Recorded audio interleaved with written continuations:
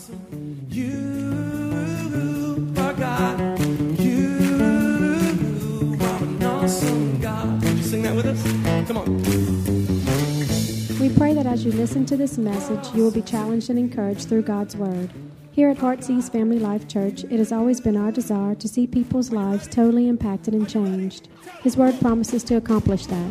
For more information in regards to our church, you can call us at 225-274-1607 or visit us on the web at www.hflc.us. We look forward to hearing from you. Be blessed now as you listen to God's Word.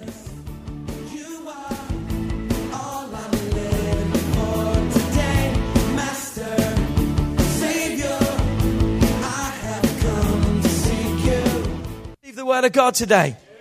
Come on, some people are putting their hands up ready to receive another gift. Like I was going, you ready to receive another gift? Oh yeah, over here. But we're so delighted that you're with us. Wow, did we not have an awesome month last month? If you weren't here, it's because you were on vacation or you were way out of town or you backslid and moved back to New Orleans. But we had a great month last month talking about what? Expectancy, expecting God to do great things in my life. And I want to give you some breaking news tonight or today, and that is this. Are you ready for this? Expectancy did not finish July 31st. Come on, it went on into August. It's going to be waiting for us in September, October, November, December, January, February, March. Yes, I do know my months of the year. Expectancy is going to be waiting for us because God is able to do exceedingly, abundantly, above and beyond. And the last time I checked, He hasn't stopped doing it. Amen. So we're really excited about last month's series. You can follow it on podcast. You can get it off our website. Just really encourage you all to do that. But we're beginning a new series today called A Fan or a Follower. Come on, let me hear a shout in the house. That was pathetic. Let me hear a shout in the house. Come on, there you go. Just encouraging everyone and asking the question, are you a fan? Or really, are you a follower? And we're going to be talking about having a lunch date with Jesus today and just what that means for our lives. But here's our key scripture for our subject, for our series this month. And it comes from Mark 8, verse 34. It comes from the New Living Translation. You need binoculars to read it. But it says this, if you want to be my followers, guess what? You must. Say with me, must. It's not a suggestion. It's not a question whether you should or not. It's a must. It's a commandment. You must what? You must turn from your selfish ways. You must take up your cross and follow me. Let me read that again. If any of you wants to be my followers, incidentally, the whole thrust of this message series is that we would not be a fan, but we would be a follower of Jesus Christ. If you want to be a follower of mine, you must turn from your selfish ways. You must take up your cross and follow me. So following God requires action. It's the first thing we see. If we're going to follow God, there's a movement that's required. We've got to do something. We can't just sit there as bumps on the log and say, well, God, I gave my life to you. Now what? God wants us to do things. God wants us to live for Him. God wants it to be a daily walk with Him. Is anyone in the house today? Just help me out. I just want to share with you, the louder you respond, the shorter I preach. So just help me out in the house today, okay? So what we've discovered is this, that to be a follower, there's some criteria that needs to be followed. It's not, well, I can just live the way I want and do whatever I want to do. God's word tells us here, plain and simply, that if we want to be a follower of Jesus, guess what we need to do? We've got to turn from our old ways. We've got to repent. We've got to ask God to forgive us. We've got to lay those things aside. And aren't you glad that God wants to take all that junk and stuff and the past and the mistakes and the failures? God says, let me just take all those, turn away, release those, give those to me. And then what does He say? And daily live for me. Take up your cross and follow me. So we see that in following God, it requires something of us. It requires something of us. We're going to turn to a scripture today that's called John 6:66. John 6:66. And I don't think by chance that 666, the mark of the beast, is recorded in Revelation. I don't think it's by chance that this verse, John 6:66, is as it says. Look at this. It says, from that time, many of Jesus' disciples, those who followed Jesus, the word disciple means follower, those who professed to be followers of Jesus, hooked up with Jesus, those went back home and walked with him no more. So what happens? They had a fight, they had a disagreement, they fell out. I mean, what took place that those who once followed Jesus upped and left and never followed him anymore? What could have happened for this turn of events? I want to look at it really quickly. I want to look at 2 days in like 2 minutes today.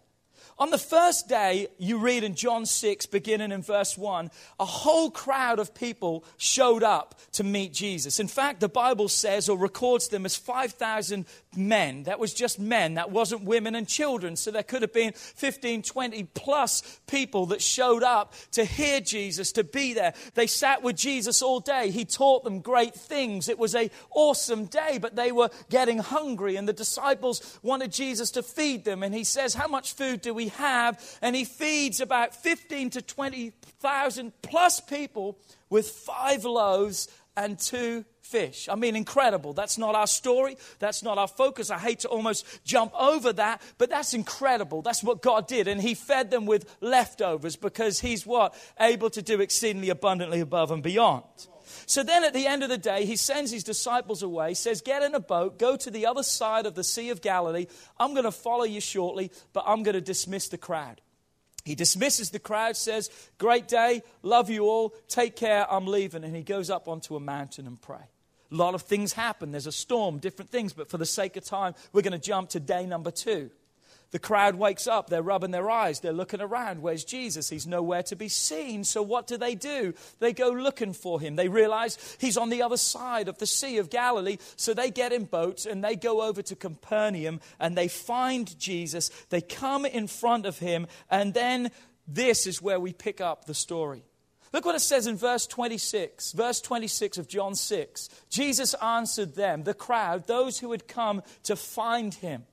He answered them and said, most assuredly, I say to you, every one of you, you seek me not because you saw the signs, but because you ate of the loaves and you were filled. In other words, Jesus is he's figured them out.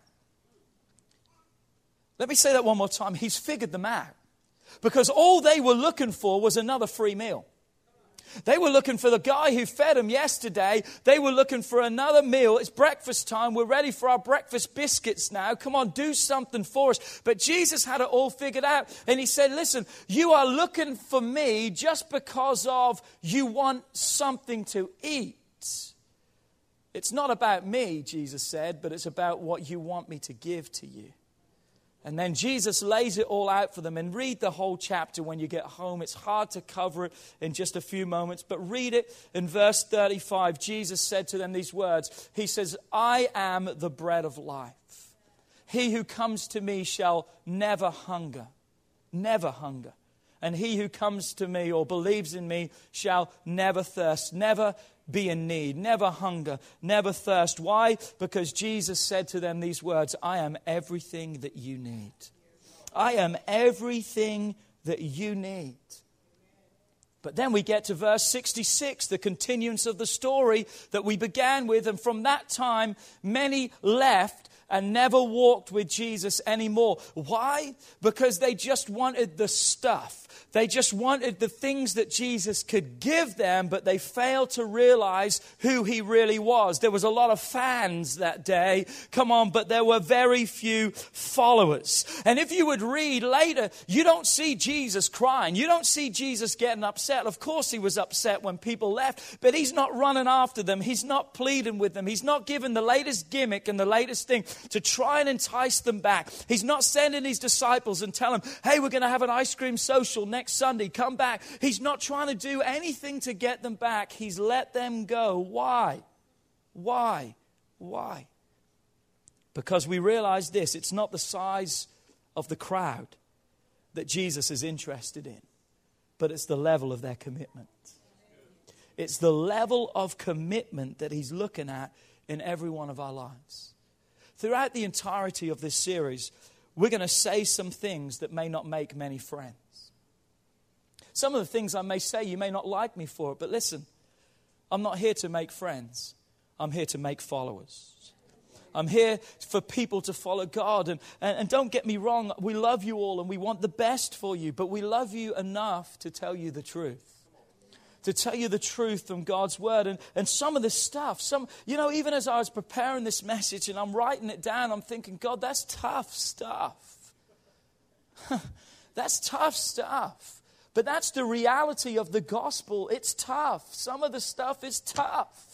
And that's why some people couldn't make the standard. They couldn't heed to that. And they just left and turned away and said, forget this. I don't want to be a part of this. There's some tough stuff that's still going to be required of us. But you know what? We need to determine what the state of our relationship is with God. You know, today, most of you walked in with your shirts on. Most of you today walked in as a fan. But my goal is that every one of you will walk out as a follower. That every one of you would walk out totally committed and given your life to Christ, because there's a big difference. Let's try to define our relationship with God.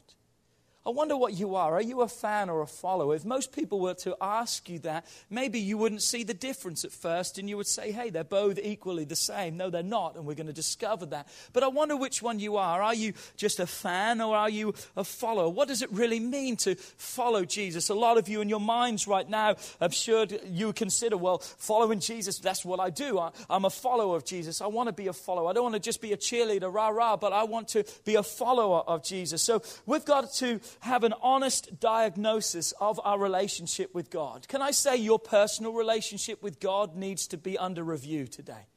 Just like in football, they throw a flag. Why? Because the play is under review. Your personal relationship with God, flagged, is under review today.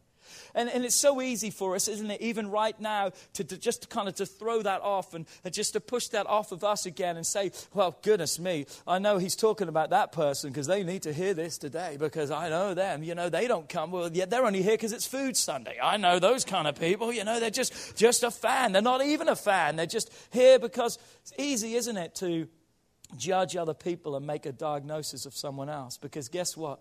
I can judge Daniel, but it doesn't require anything of me. Because what I judge him for, he's going to have to deal with.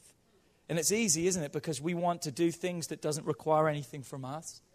But when the flag's thrown at our lives and the review is on us, that means some action is required.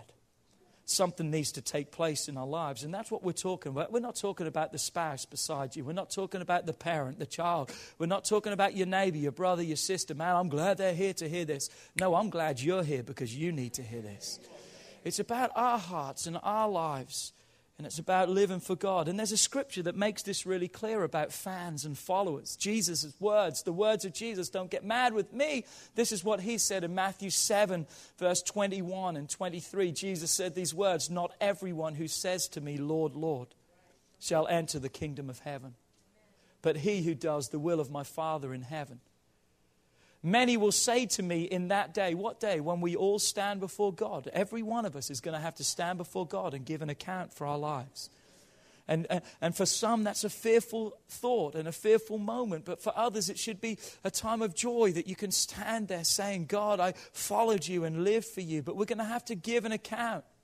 And many in that day, the Bible says, are going to stand before God and say, Lord, Lord, can you go back?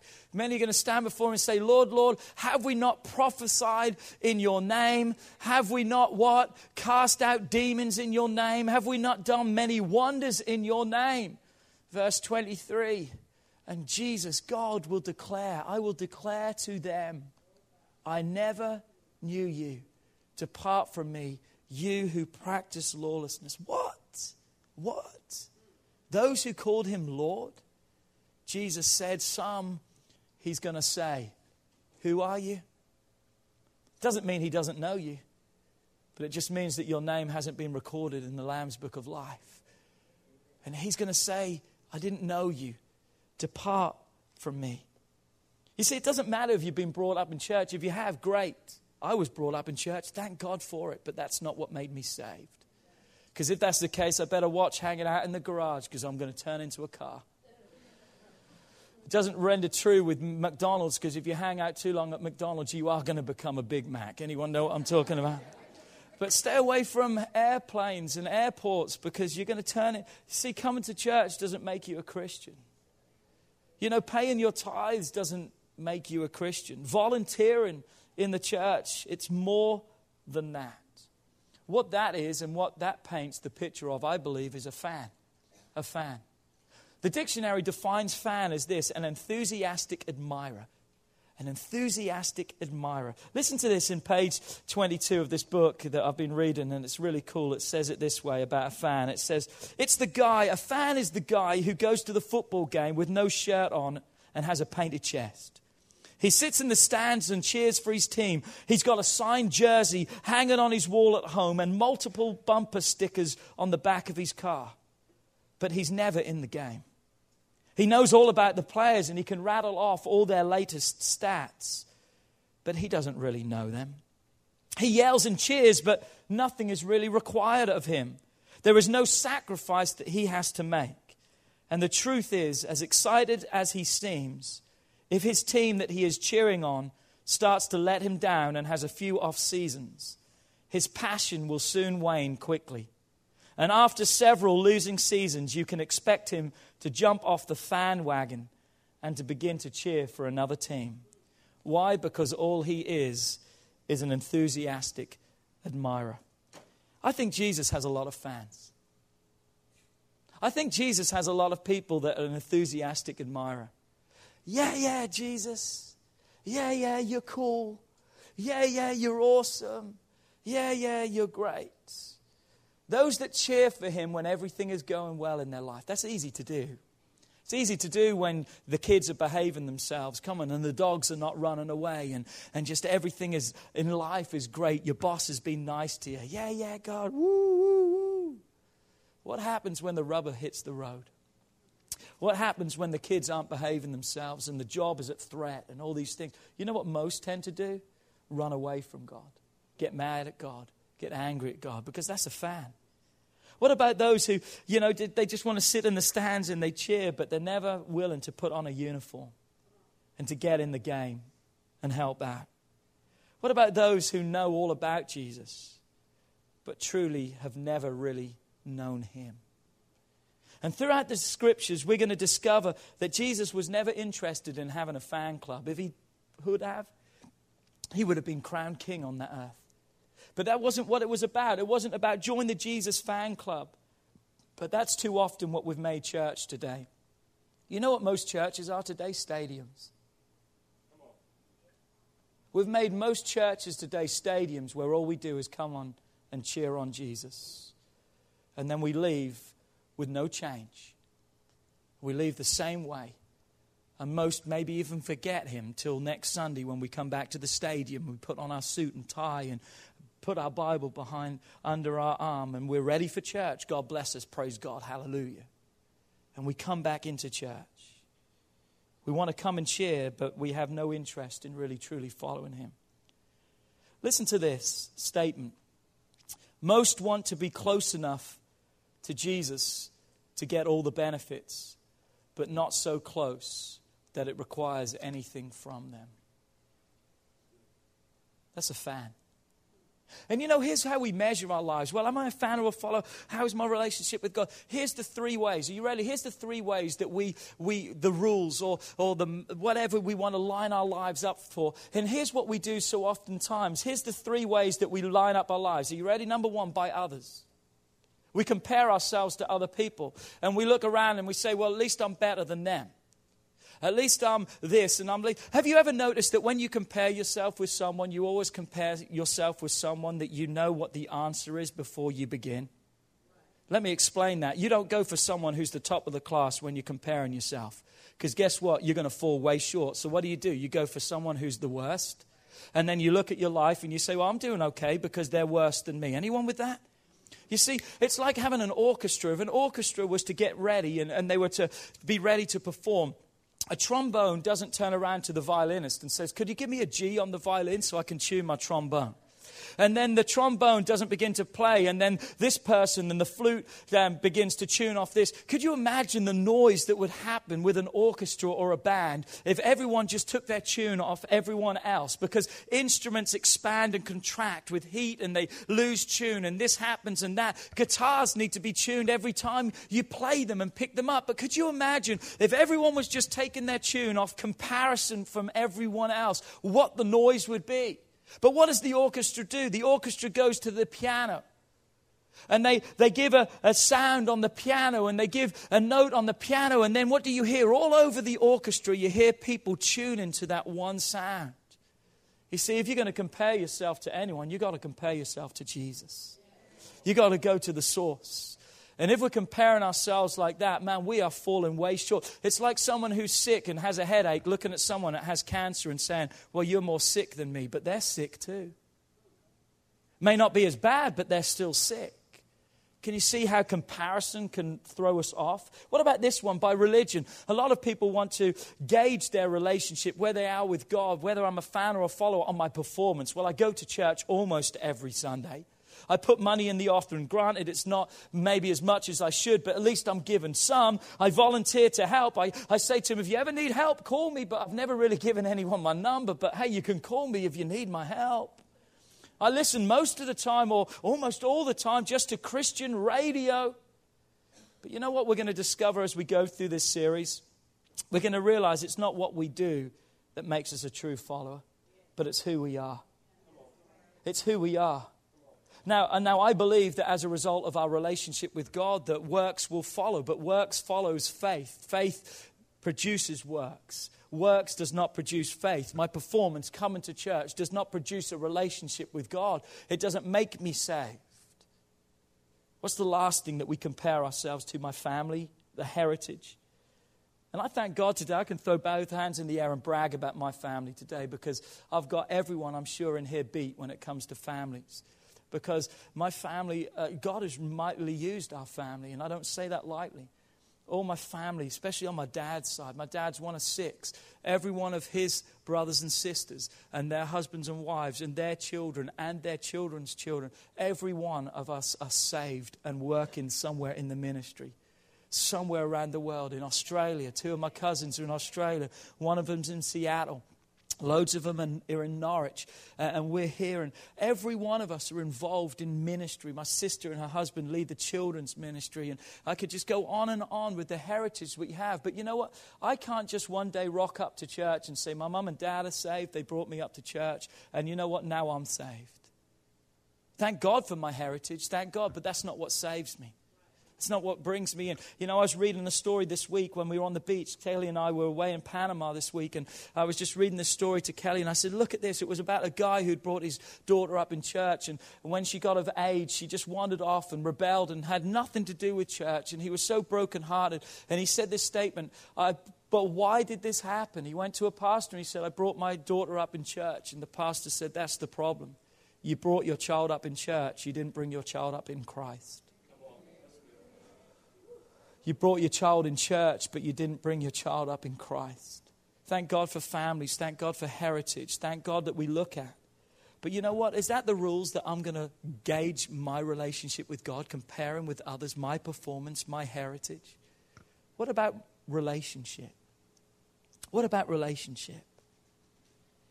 Here's where I got the title of this message for this week, and it comes from this. What if you were to set up a lunch date this week with Jesus?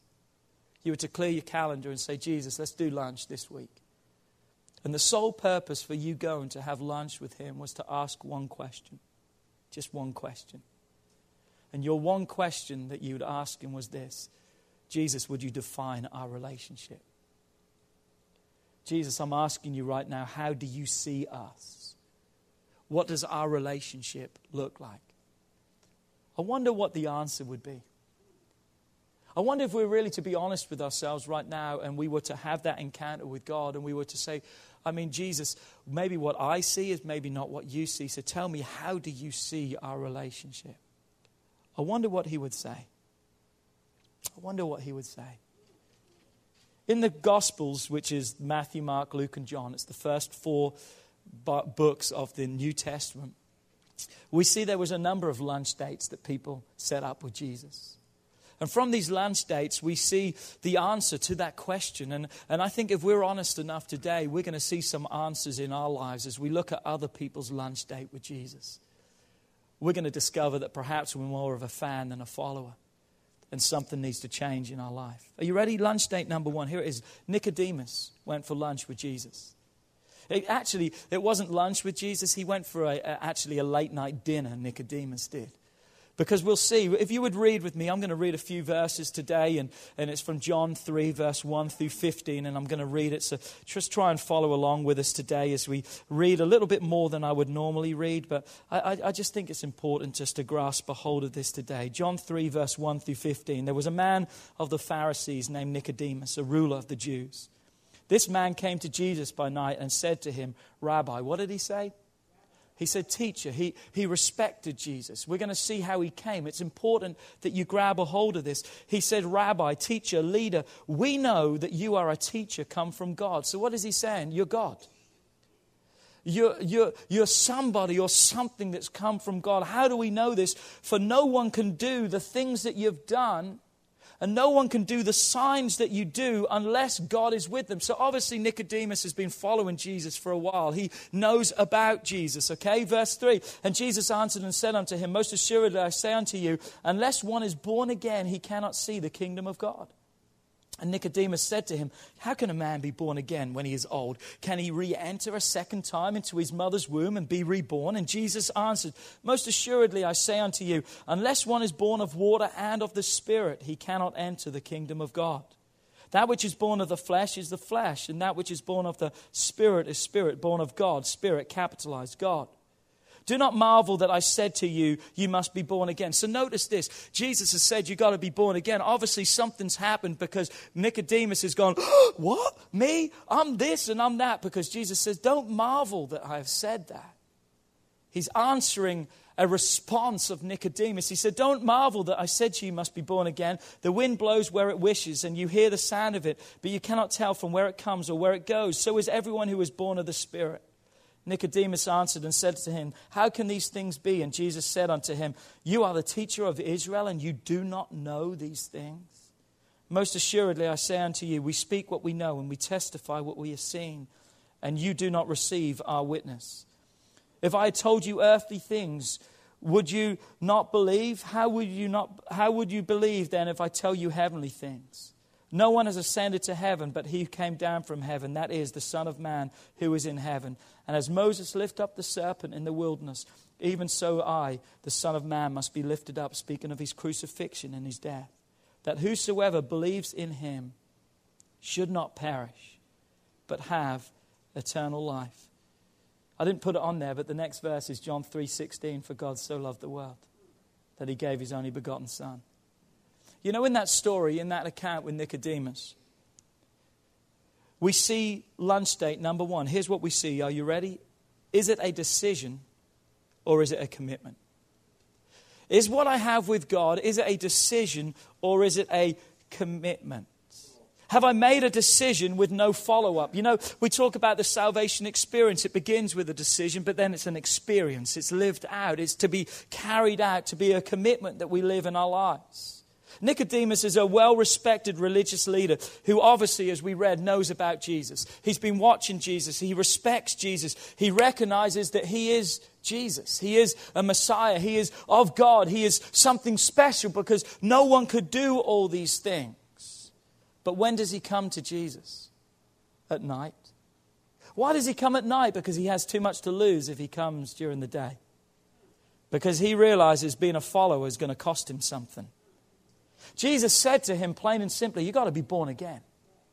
Nicodemus doesn't understand that statement. He born a second time. How can all this? You see, he's been trained in the law. He thinks that abiding by this and doing that and just making a decision after Christ is all that requires. And Jesus says, hold on a second. It's not just a decision, but it's totally giving your life to me. It's like being born again, a new you, a total surrender, a total giving of your life to me. He can't get that. He can't grasp that.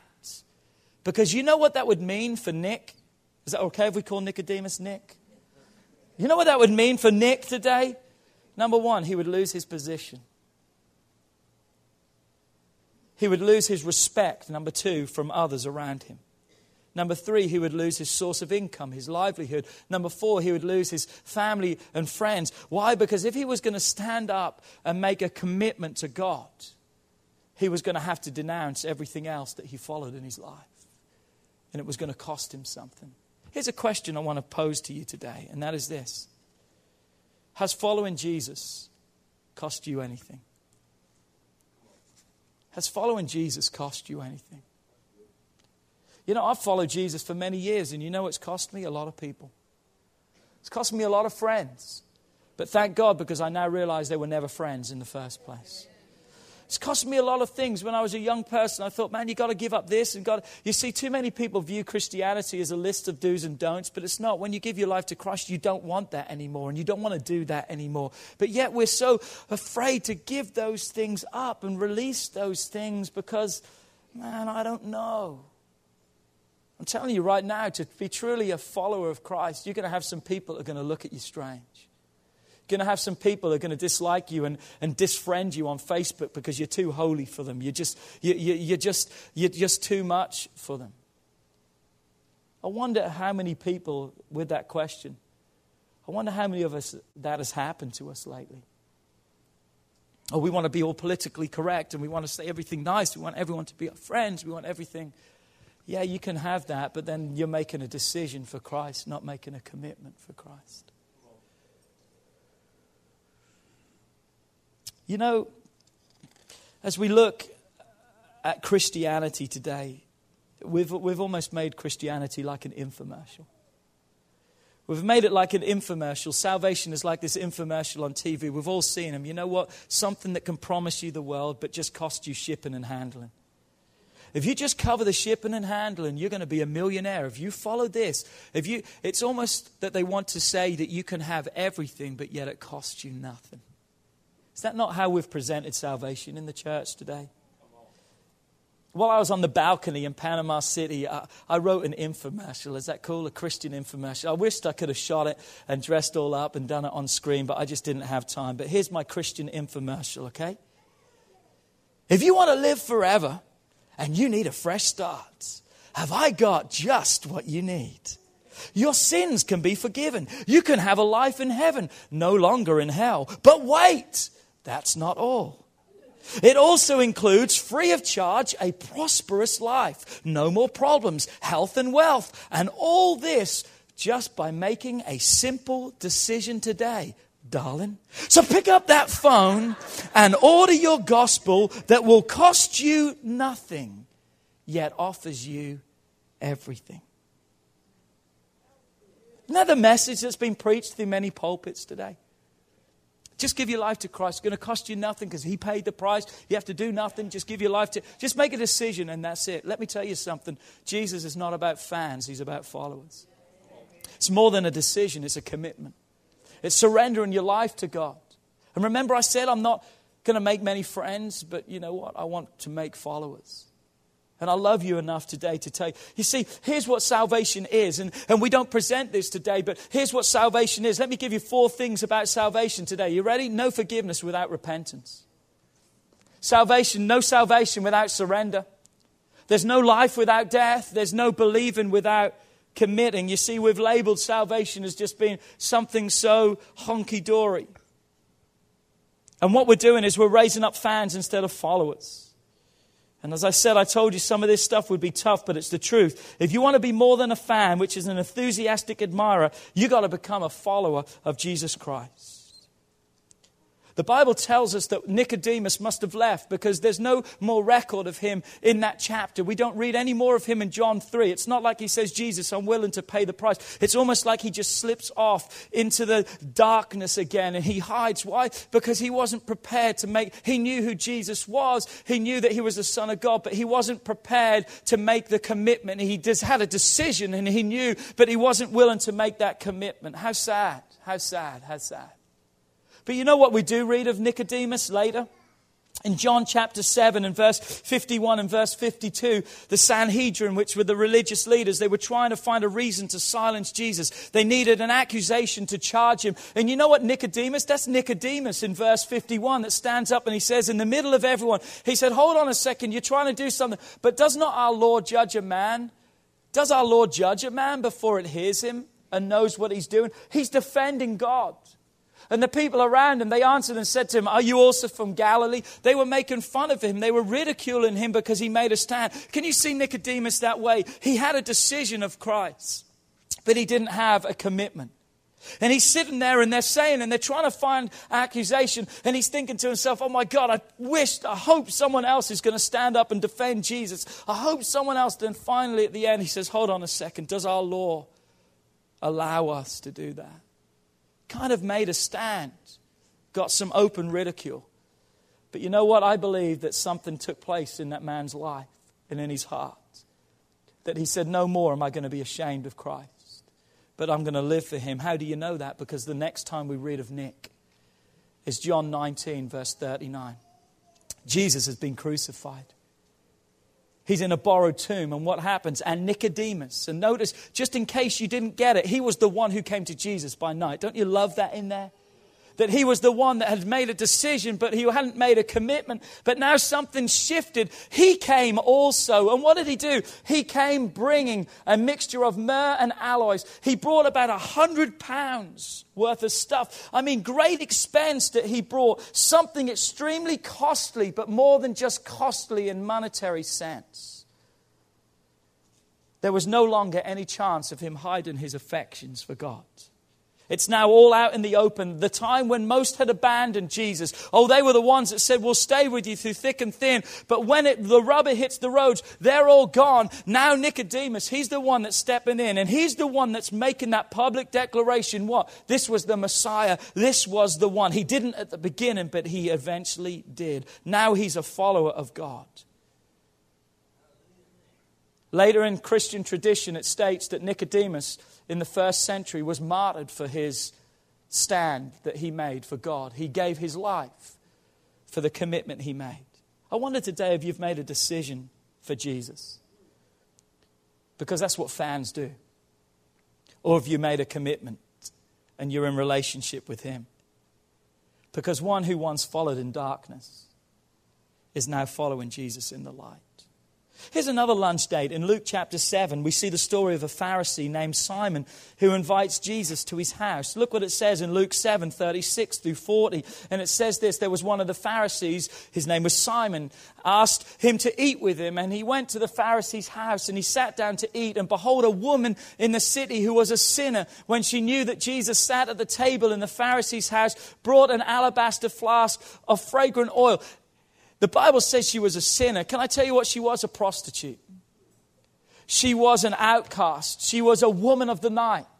And she comes to Jesus and stood at his feet, behind him weeping. And she began to what? She began to wash his feet with her tears and wipe them with the hair of her head. And she kissed his feet and anointed them with the fragrant oil. Now when the Pharisee who had invited him, Simon, saw this, he spoke to himself saying, this man, if he were a prophet, would know who and what manner of woman this is who is touching him, for she is a sinner.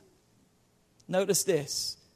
Simon says to himself, but Jesus responds to him. Jesus hears his thoughts. Jesus responds to his thoughts. And Jesus said to him, and he answered and said to him, Simon, I have something to say to you. And I'm telling you, Jesus has something to say to him, and you need to see that later. But what does Simon say in verse 39? If this man is really a prophet, he would have known what type of woman she was. You see, here's lunch date number 2. Are you ready for this? Do you know him or do you know about him? Do you know him or do you know about him? Simon was an educated man in the law. He knew all these things, but you know what? He knew Jesus to be a good person, but he really did not know who Jesus was. How do we know this? Because Jesus presents the next passage, or part of that passage. Jesus says to him, you know what? When I came to your house, you didn't wash my feet. That was a custom back then, that anytime someone came to the house, their feet would be washed. They had open-toed shoes. Their feet would be dusty and dirty. They would wash their feet. But guess what? For Simon to bend down and wash the feet of Jesus, he would have had to become what? A servant to God. He didn't recognize him as that. He knew him as a great person, but he didn't know him as Messiah, Savior, God. Jesus goes on to say, neither did you kiss me when I came in, and neither did you anoint my head with oil. But this woman has done all of these things. Isn't it amazing that the one who should have known didn't know who was there, but yet the one who everyone said, oh, she would never know, she recognized and knew. I wonder today, do you know him or do you just know of him? Oh, we can quote the scriptures. We come to church. We do all this. Oh, I know Jesus. I wear T-shirts with Jesus on it and all these kind of things. I remember at Bible college. Bible college was one of the most dangerous times of my life. Yes, I said it right. While I was at Bible college, it was one of the most dangerous times of my life. Why? Because I nearly lost my way.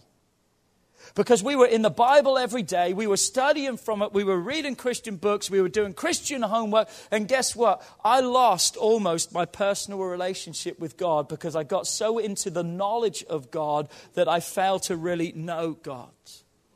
I want to tell you something today. Knowledge is great, but knowledge isn't intimacy. Knowledge isn't intimacy. It can lead to it, but it isn't. It's important to have knowledge, don't get me wrong. But we can have knowledge without intimacy. Let me give you an example. Kelly and I, we can go out places. I can order off the menu now pretty much for Kelly. Kelly can order for me. If she's not there, I know what she wants. Give me a water with extra lemon. I know if she's... unless it's McDonald's, Kelly's going to order fried shrimp wherever she goes. In Panama City, ask Kelly where's the best fried shrimp, because every restaurant we went to, she ate fried shrimp, fried shrimp, fried shrimp, fried shrimp, fried shrimp. It's just Kelly. I know her favorite color. It's green. I know her favorite flowers. There's tulips. There's a lot of things I know of Kelly. But guess what? That knowledge does not mean that our marriage is going to be great. Because that doesn't mean automatically that there's going to be intimacy because I just know about her. Can you see how many times we think, well, I know this, and this, so guess what? I'm going to score tonight. We're going to have a good time. I ordered the right drink. No. It doesn't always spell out that way. Why? Because knowledge is not always intimacy. Come on, knowledge is not always intimacy. You can know everything about your spouse, but you can have no intimate relationship with each other. Same with God. I kind of think it's funny. I think sometimes God plays with it a little bit because we talk about you can have knowledge, but it doesn't mean intimacy. And then the best way to define our relationship with God is the word know, where we kind of get our word knowledge from. But look what it says in Genesis 4, verse 1. It said, and Adam knew his wife. The Bible speaks of when a man knew a woman, or to know his wife, meant the level of intimacy. That word is yada. Yada, yada, yada, yada. It's yada. So to know completely, to be completely known. And that word is known throughout the entirety of the Bible, and it describes also our relationship with God. If you would read Psalms 139, David says these words in verse 1 through 6. Psalms 139, David says, O Lord, you have searched my heart and you know me. Try me and see. You know my uprising. You know my... What was he saying? God, you want to know me, and you do know me intimately. That's the relationship, not just a head knowledge, but a heart knowledge. And I think how awesome, the same word that God uses for the intimacy between a man and a wife is the same word that he uses for the intimacy that he desires to have with each one of us. Instead of identifying myself as a follower because I know about Jesus, maybe it's time that we start understanding that I'm a follower because I know Jesus. Simon knew about him but didn't know him. But the lady who was the sinner, she showed the great contrast. I wonder who you are in the story. I wonder if you're Simon, the one that has the knowledge, or if you're the sinner who has knowledge of who he is. Big difference. When's the last time you poured out your life before him? It's not about knowing him, about him rather, but it's about knowing him. And last lunch date today. We're going to look at some more maybe next week.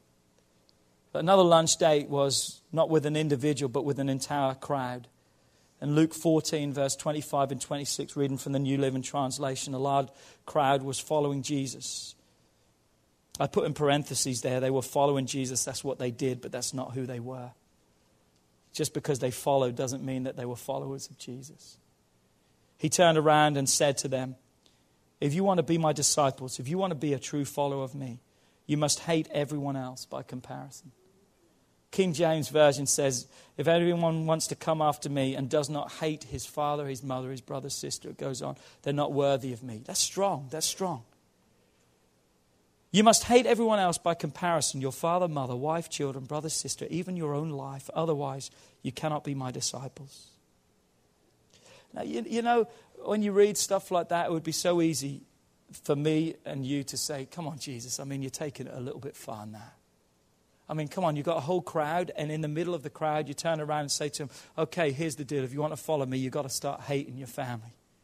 And you've got to start hating those around. And at first glance, you could think that kind of contradicts, because after all, the message of the Bible is about loving those and being good to those. And so there's got to be more here, because we know the dictionary definition of hate means to dislike something intensely. It means to have feelings of intense hostility towards. So obviously that's not what Jesus wants in our life. So what is it? I think the New Living Translation, that's why I read it, presents it really good in Luke 14:26, because he says you've got to hate by comparison. The Contemporary English Version says you've got to love me more. Love me more. You see, here's lunch date number 3 that we've got to look at our lives and say, am I a fan or a follower? Is Jesus one of many, or is he my one and only? Are you and Jesus exclusive, or can you date other people? You see, fans will try to make Jesus one of many. Even some fans will make Jesus the first of many, when Jesus defines relationship as this, and he makes it clear. I don't want to be one of many. I don't want to be the first of many, but I want to be your one and only. Let me give you an example of this. You can have a wallet. And in a wallet, I know this is kind of more old school now, and if you've got still pictures in your wallet, you're probably really old. And we still love you, but you're kind of old. But you know what most people used to have when you opened a wallet? There was pictures in there. Pictures of your kids, pictures of your husband, your wife, your family. So just picture your wallet right now that you were to open it, and you're madly and passionately in love with your husband or your wife. And you've got a picture of them right there, and you're proudly showing it to everyone. And everyone's like, that's nice. But what do people do when they take pictures? They turn it over. And as they turn it over, on the back side is the girl that you dated before you got married.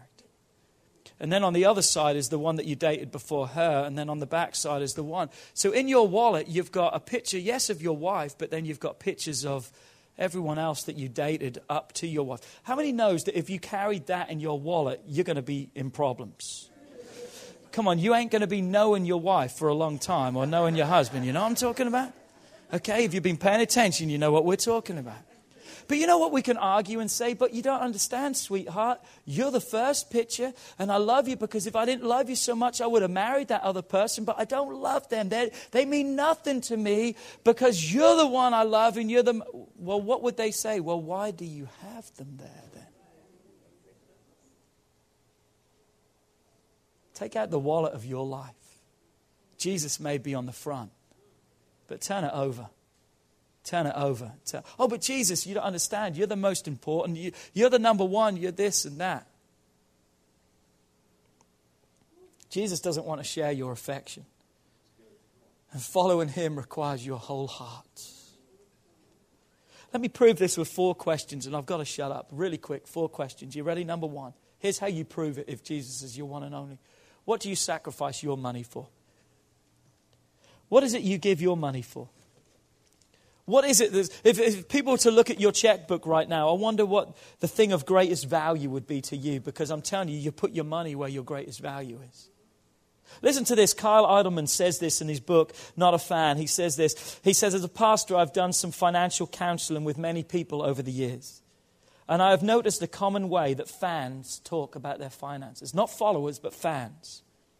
He says, let's sit down and talk with people about their budgets and about their lives. A fan is going to ask this question, well, Pastor, what do you think is the most I can spend on my house?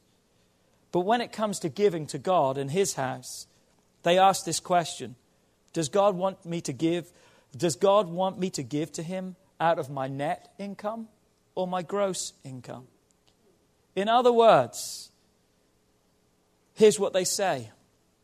What's the most I can spend on my house and the least I can give to God? How you'll spend your money tells a story of what matters to you the most. Look at question number 2. When you're hurt, where do you go for comfort? Where do you go? Do you go to a parent? Do you go to a spouse? Do you go to your refrigerator? Do you go to alcohol? Do you go to drugs? Do you go to friends? Where do you go when you're hurting the most? Painful experiences that we go through in our life can often reveal what we are truly following. A lost job, a relationship ends, test results not good. Where do you turn? Where do you go? Is he one of many? Or is he the one and only? Question number 3, what disappoints you or frustrates you the most? What is it that disappoints your life the most and frustrates your life the most? You know, for most of you, the answer is going to be something like LSU or a sports team. It's really sad that we're getting ready to kick off football season and my prayers are already amping up. And you know what my prayers are every Saturday? Is this, God help LSU win. And it's not because I want them to have a winning record. It's not because I want them to go undefeated. If they do, then good. If they don't, then good. It's okay. It's going to be all right. Life still goes on. But you know the reason why I pray that? I pray that on Saturday because it's going to affect church on Sunday. It's really sad, but it's the truth. People don't come. They're miserable. They're depressed. And if they do come, they might as well have not come.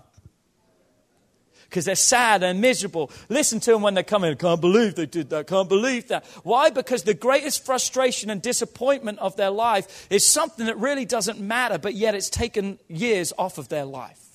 I wonder what's our biggest disappointments and frustrations. Question number 4. Got to move on. What really gets you excited? If someone was to say to you, wow, he really gets excited about that, what is it? Kyle writes in this book that one day he's watching a football game and his daughter sees him jump up when his team scores a touchdown and wins the game. And his daughter said to him these words, Dad, I have never, ever seen you more excited about anything else than that. He said it rocked him right into the heart because he thought, my daughter says that she has never seen me more excited than a football game. And I'm a pastor of a church. And all the great things that God has done. And he said, it really caused me to evaluate my life and say, God, maybe I'm more of a fan than a follower. God, maybe you're just one of many. And you're not my one and only. You see, all those things that we mentioned are fine and good. But listen to me, they have the potential to become a type of mistress that will rob God of your love and your whole life. Jesus makes it clear with Luke 14 with the crowd. He says to follow him means to follow him alone. He's not up for sharing us. And one more statement, then I'm going to close. And you've got to see this because it's so important today. Look at this. Understand this.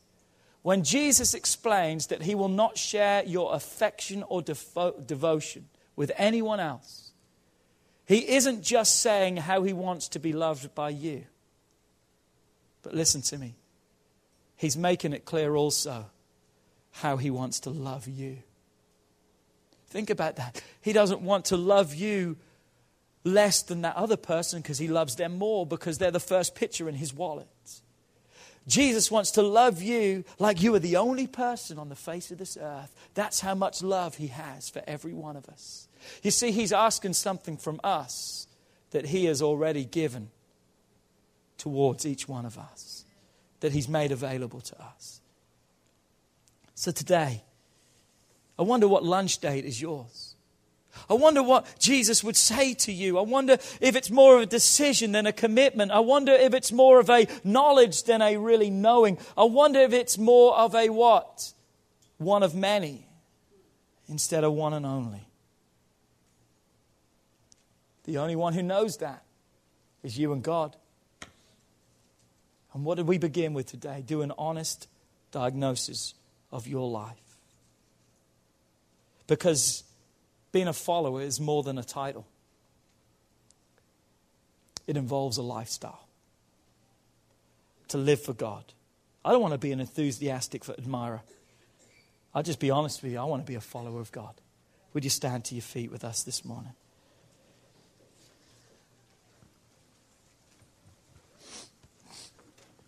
I want to be a follower of God. A follower of God. I realize time has gone today. But if you just give me a couple more moments of your time. How would that lunch date really go? I love you, Jesus, but.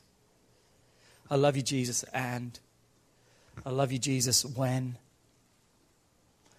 That's what most of us would have to be honest about. And here's what we're going to do today. My hand's up before I even make the appeal. Here's what we're going to do today. I want to ask in this house, how many people in this house are willing to say, God, I want to be a follower of you. Tired of being a fan. Tired of just having a head knowledge and not a heart realization. I'm tired of you just being one of many. I'm tired when things don't go well that you're put to the back of the line and everything else becomes more important. But God, I want today to say that you're the most important thing in my life. I maybe don't understand it all.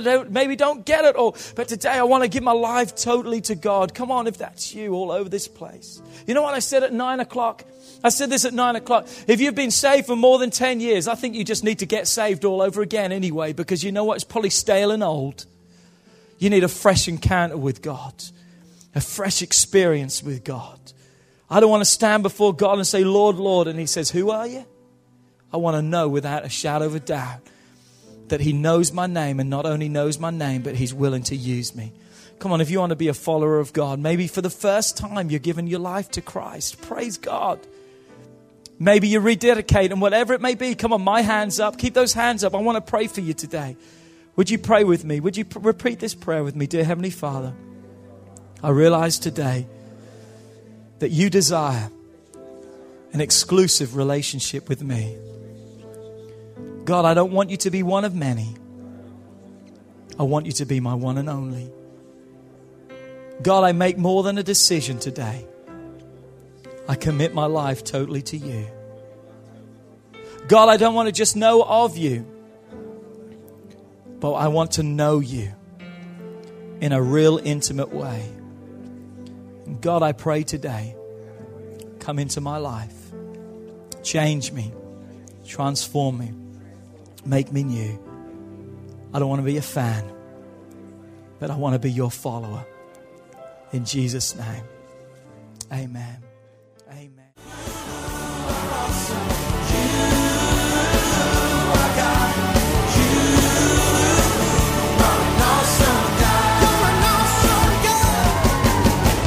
We would like to thank you for listening to this message today. We pray that your life has been challenged by what you've heard, but we also know it will be changed as you put God's Word into effect. At Heartsease Family Life Church, our doors are always open to help. If you need any more information or just a friend to listen, we are here. Call us at 225-274-1607 or email us at pastorp@hflc.us. Remember, put God first in your life and everything you do will prosper. We look forward to seeing you soon. God bless.